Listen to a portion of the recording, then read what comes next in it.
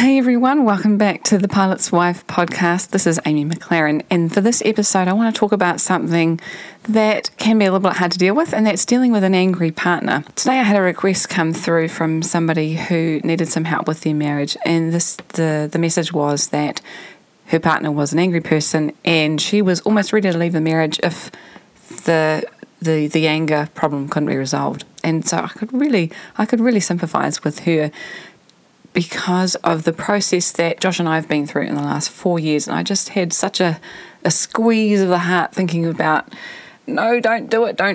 This can be resolved. And so I just want to talk about that in this episode and tell you a bit of a story and give you a few tips about how to diffuse anger, how to deal with anger and not be a doormat. Because the aim of this process, right, is to stay married and to get through hard places, get through hard times, come out the other side more intimate, more close, and have that investment reap rewards rather than break off and you have to start again from scratch.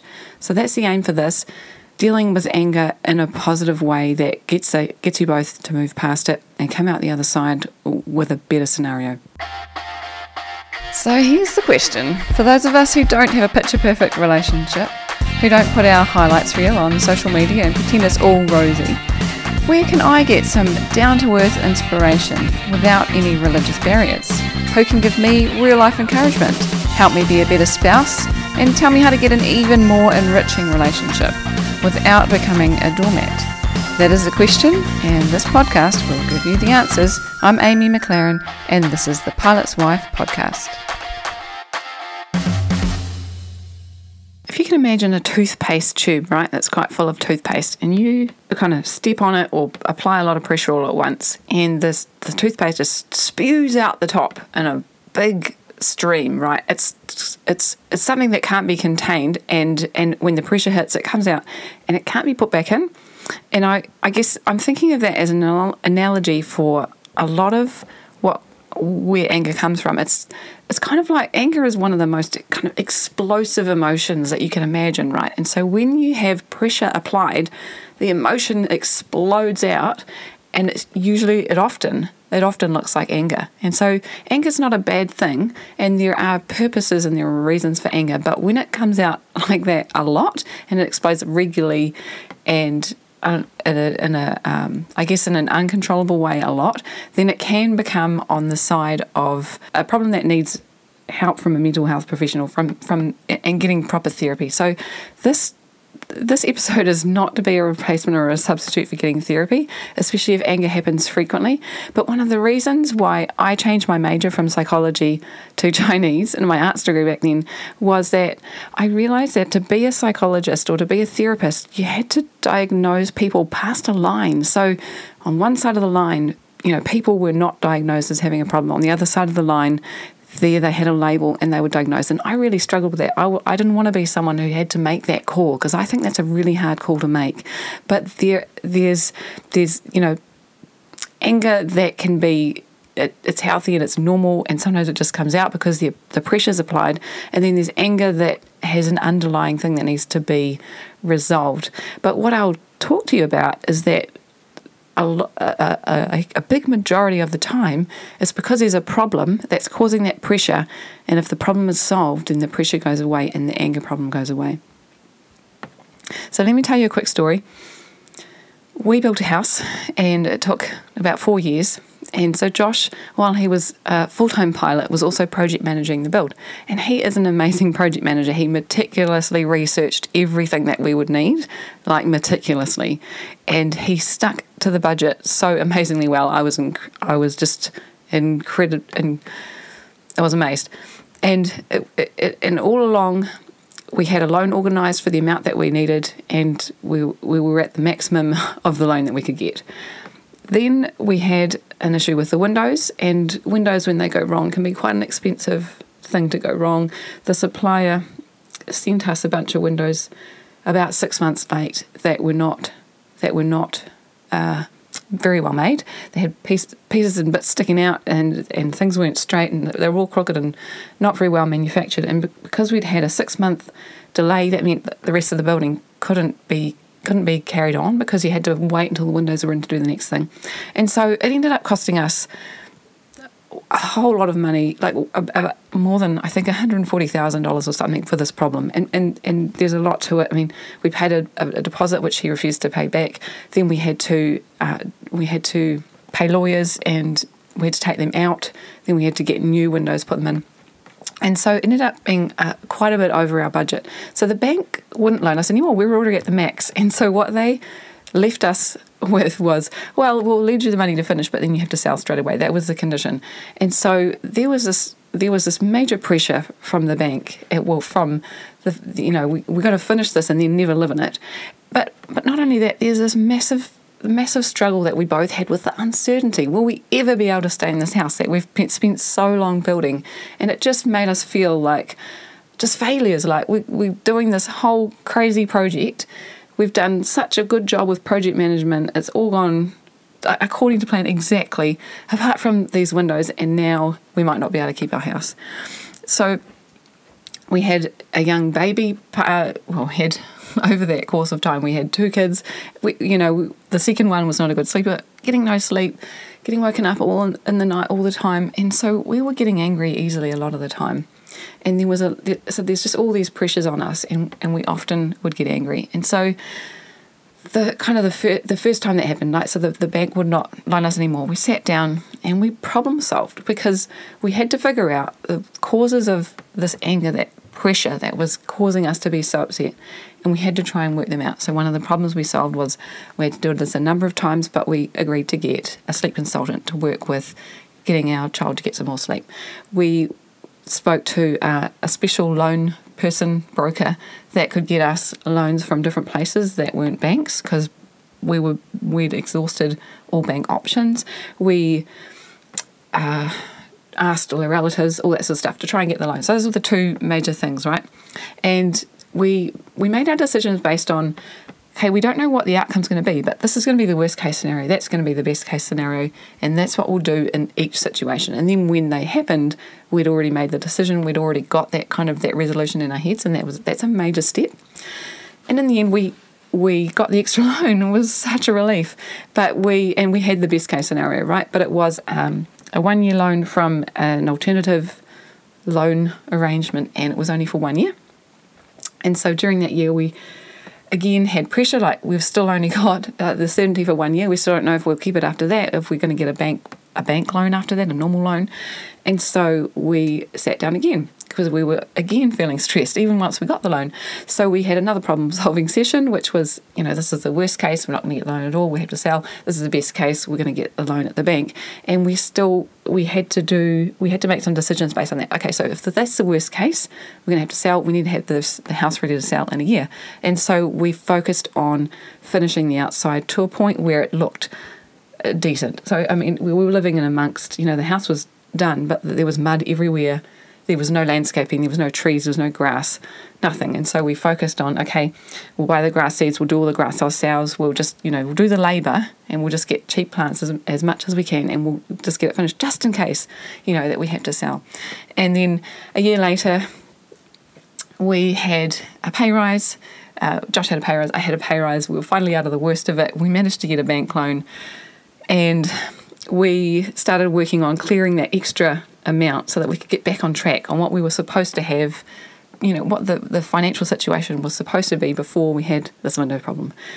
And then COVID hit, and Josh lost his job, and it's really hard to replace an income of a pilot if you can't be a pilot anymore.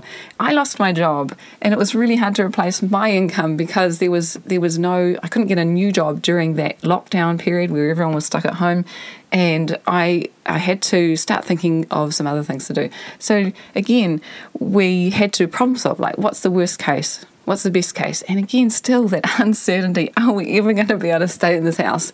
And now, every time our anger starts to get out of hand, we problem solve. So it takes away that uncertainty. So every time it's like, okay, well, we don't know exactly what it's going to be, but this would be the worst case. That would be the best case. If it's worst case, we'll do this. If it's best case, we'll do that. And so that takes away some of the uncertainty. And even when things are still uncertain, we know what we plan to do in each of those scenarios. just recently we've been stuck in another kind of lockdown, level 3, and it looks like we're going to come out of it into level 2 soon. But it's been 3 weeks of starting to get angry again. There's that uncertainty again because we just started to get back on track, and now we're at home with the kids trying to homeschool them and trying to do all this work to try and make our future happen. Josh is trying to apply for jobs and all that sort of stuff. But the kids are at home and they keep interrupting, and it's really hard to get anything done. But we're on the way out of that, and we remember that if things get out of hand, we're going to sit down and problem solve again. Okay, what is causing the problems that are just putting that pressure on, squeezing the toothpaste, and causing that emotion to come out? So there are 2 kinds of pressures when it comes to anger that can be pressed on us. One of them is kind of external pressures, like financial problems or relationship issues or things that are going on around us. Maybe politics in the family, stuff like that.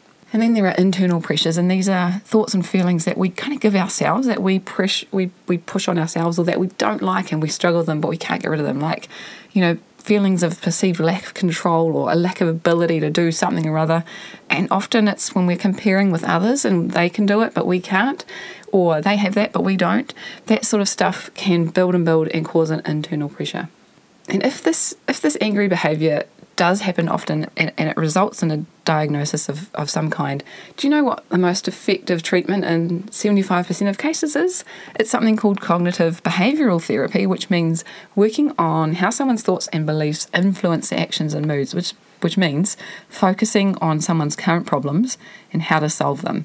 So it always comes back to let's problem solve, let's figure out what those pressures are, let's come up with some solutions to those problems, and it doesn't always work out to be what you think the solution will be. So you have to undertake the process of going through it, and then you come out the other side and the anger disperses. Now again, I'm not saying that it's always that easy, and definitely if there's an ongoing problem with anger, why not just seek out some professional help? Sure, that's fine, and that's not what we're talking about. We're talking about here how to respond to a partner who's angry in a way that you're not a doormat. And I've just got three major points to make.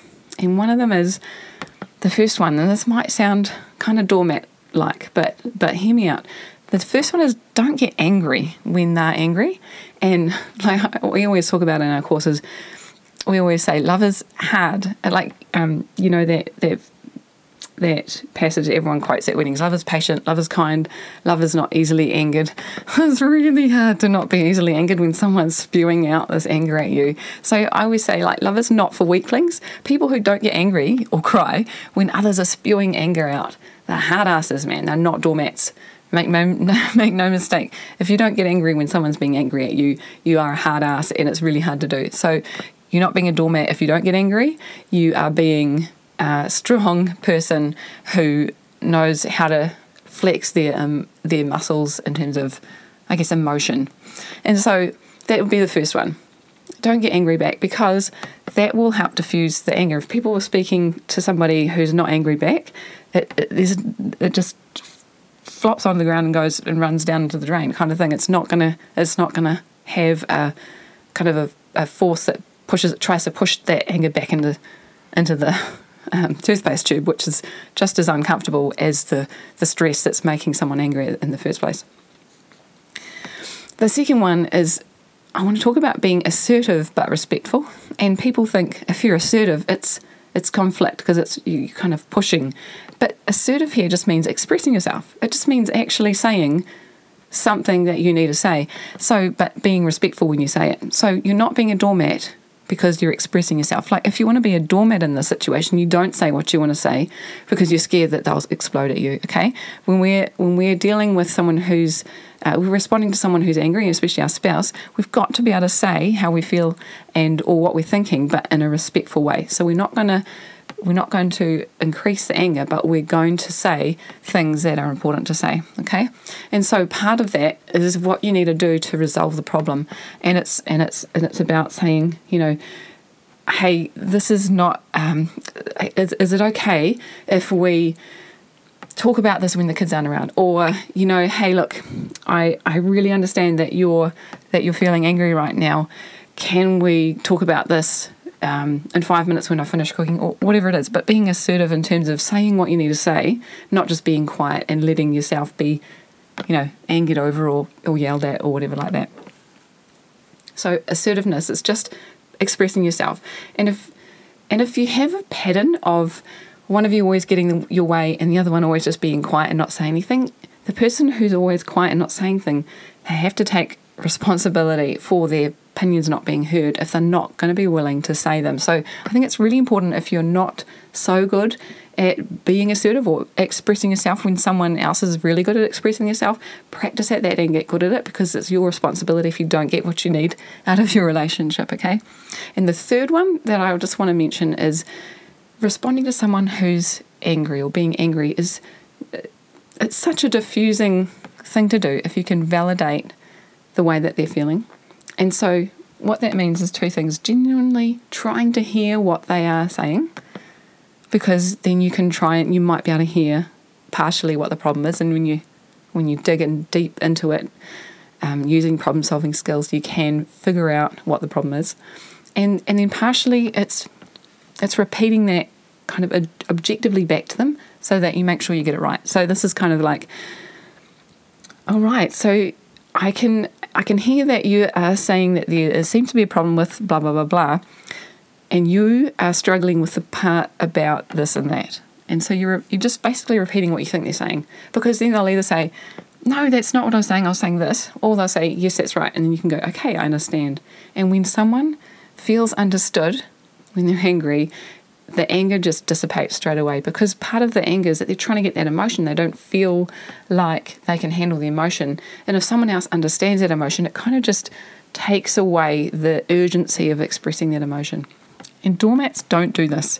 Doormats don't know how to be strong in that face of that anger and listen to what they're saying and hear it and repeat it back and accept it.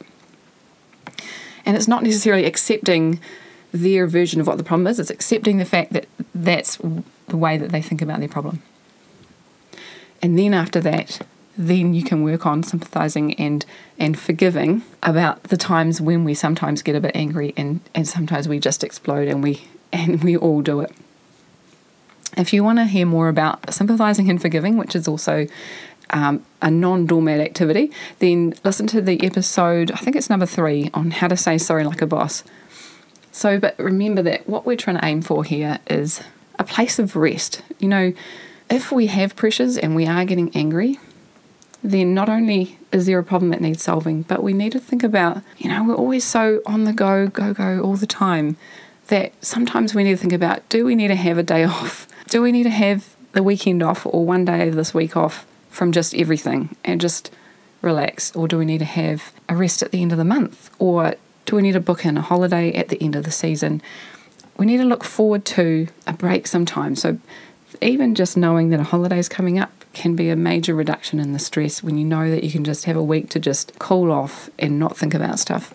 So if you're responding to somebody, to your spouse who's getting angry at you with, not getting angry back, and that's not always possible as well, but, if we aim for that, then maybe sometimes we'll achieve it.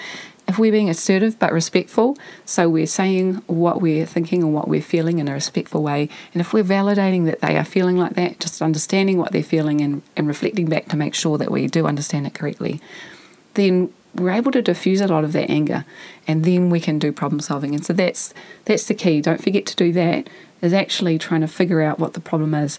And so I'm really excited to offer that in our courses, but it's something that anybody can do, and it's really just a process of I guess in a nutshell, it's kind of asking why and why and why until you really get to the heart of it. So it's kind of like saying, well, why are you angry? And then they say, well, because I've lost my job. And you say, well, why does it that make you angry? You can't just assume that you know why that would make you angry. It's because I love my job and I don't think I can get another job that I love. And it's like, well, why don't you think you can't get another job that you love? Well, because I've only got that skill. And so I feel like if I've only got that skill, no one will hire me. And it's like, well, why do you feel so upset about no one hiring you? Could you have a holiday? And it's like, well, if I can't be hired, then it means I can't have a job, which means I can't provide for my family, which means I'm a failure. And so you've got to keep going down, down, down until you get a surprise. And when you get a surprise, it's usually an indication that you've hit something there that you can work on and you can start problem solving. And so I want to encourage you that if you are dealing with a spouse who shows anger, firstly, sort of think about how regular it is. Think about if there's a new stressor, and it's not always the case, but it has been something recently, in which case it's probably a problem there underlying it that you can solve. If it's been ongoing for a long, long time, then it's probably more of an internal pressure that they're experiencing, something to do with feelings of lack of control or an ability, or some thoughts that are repeating in their minds, or whatever it might be, that are giving them this internal pressure. So if that's you, don't be a doormat. Don't get angry, respond well, see if you can diffuse it, and then see if you can problem solve it. I hope that's helped. Thanks for listening. You're awesome. You can do this. Let's keep our marriages strong so that we can reap the rewards of a great investment. Ka kite.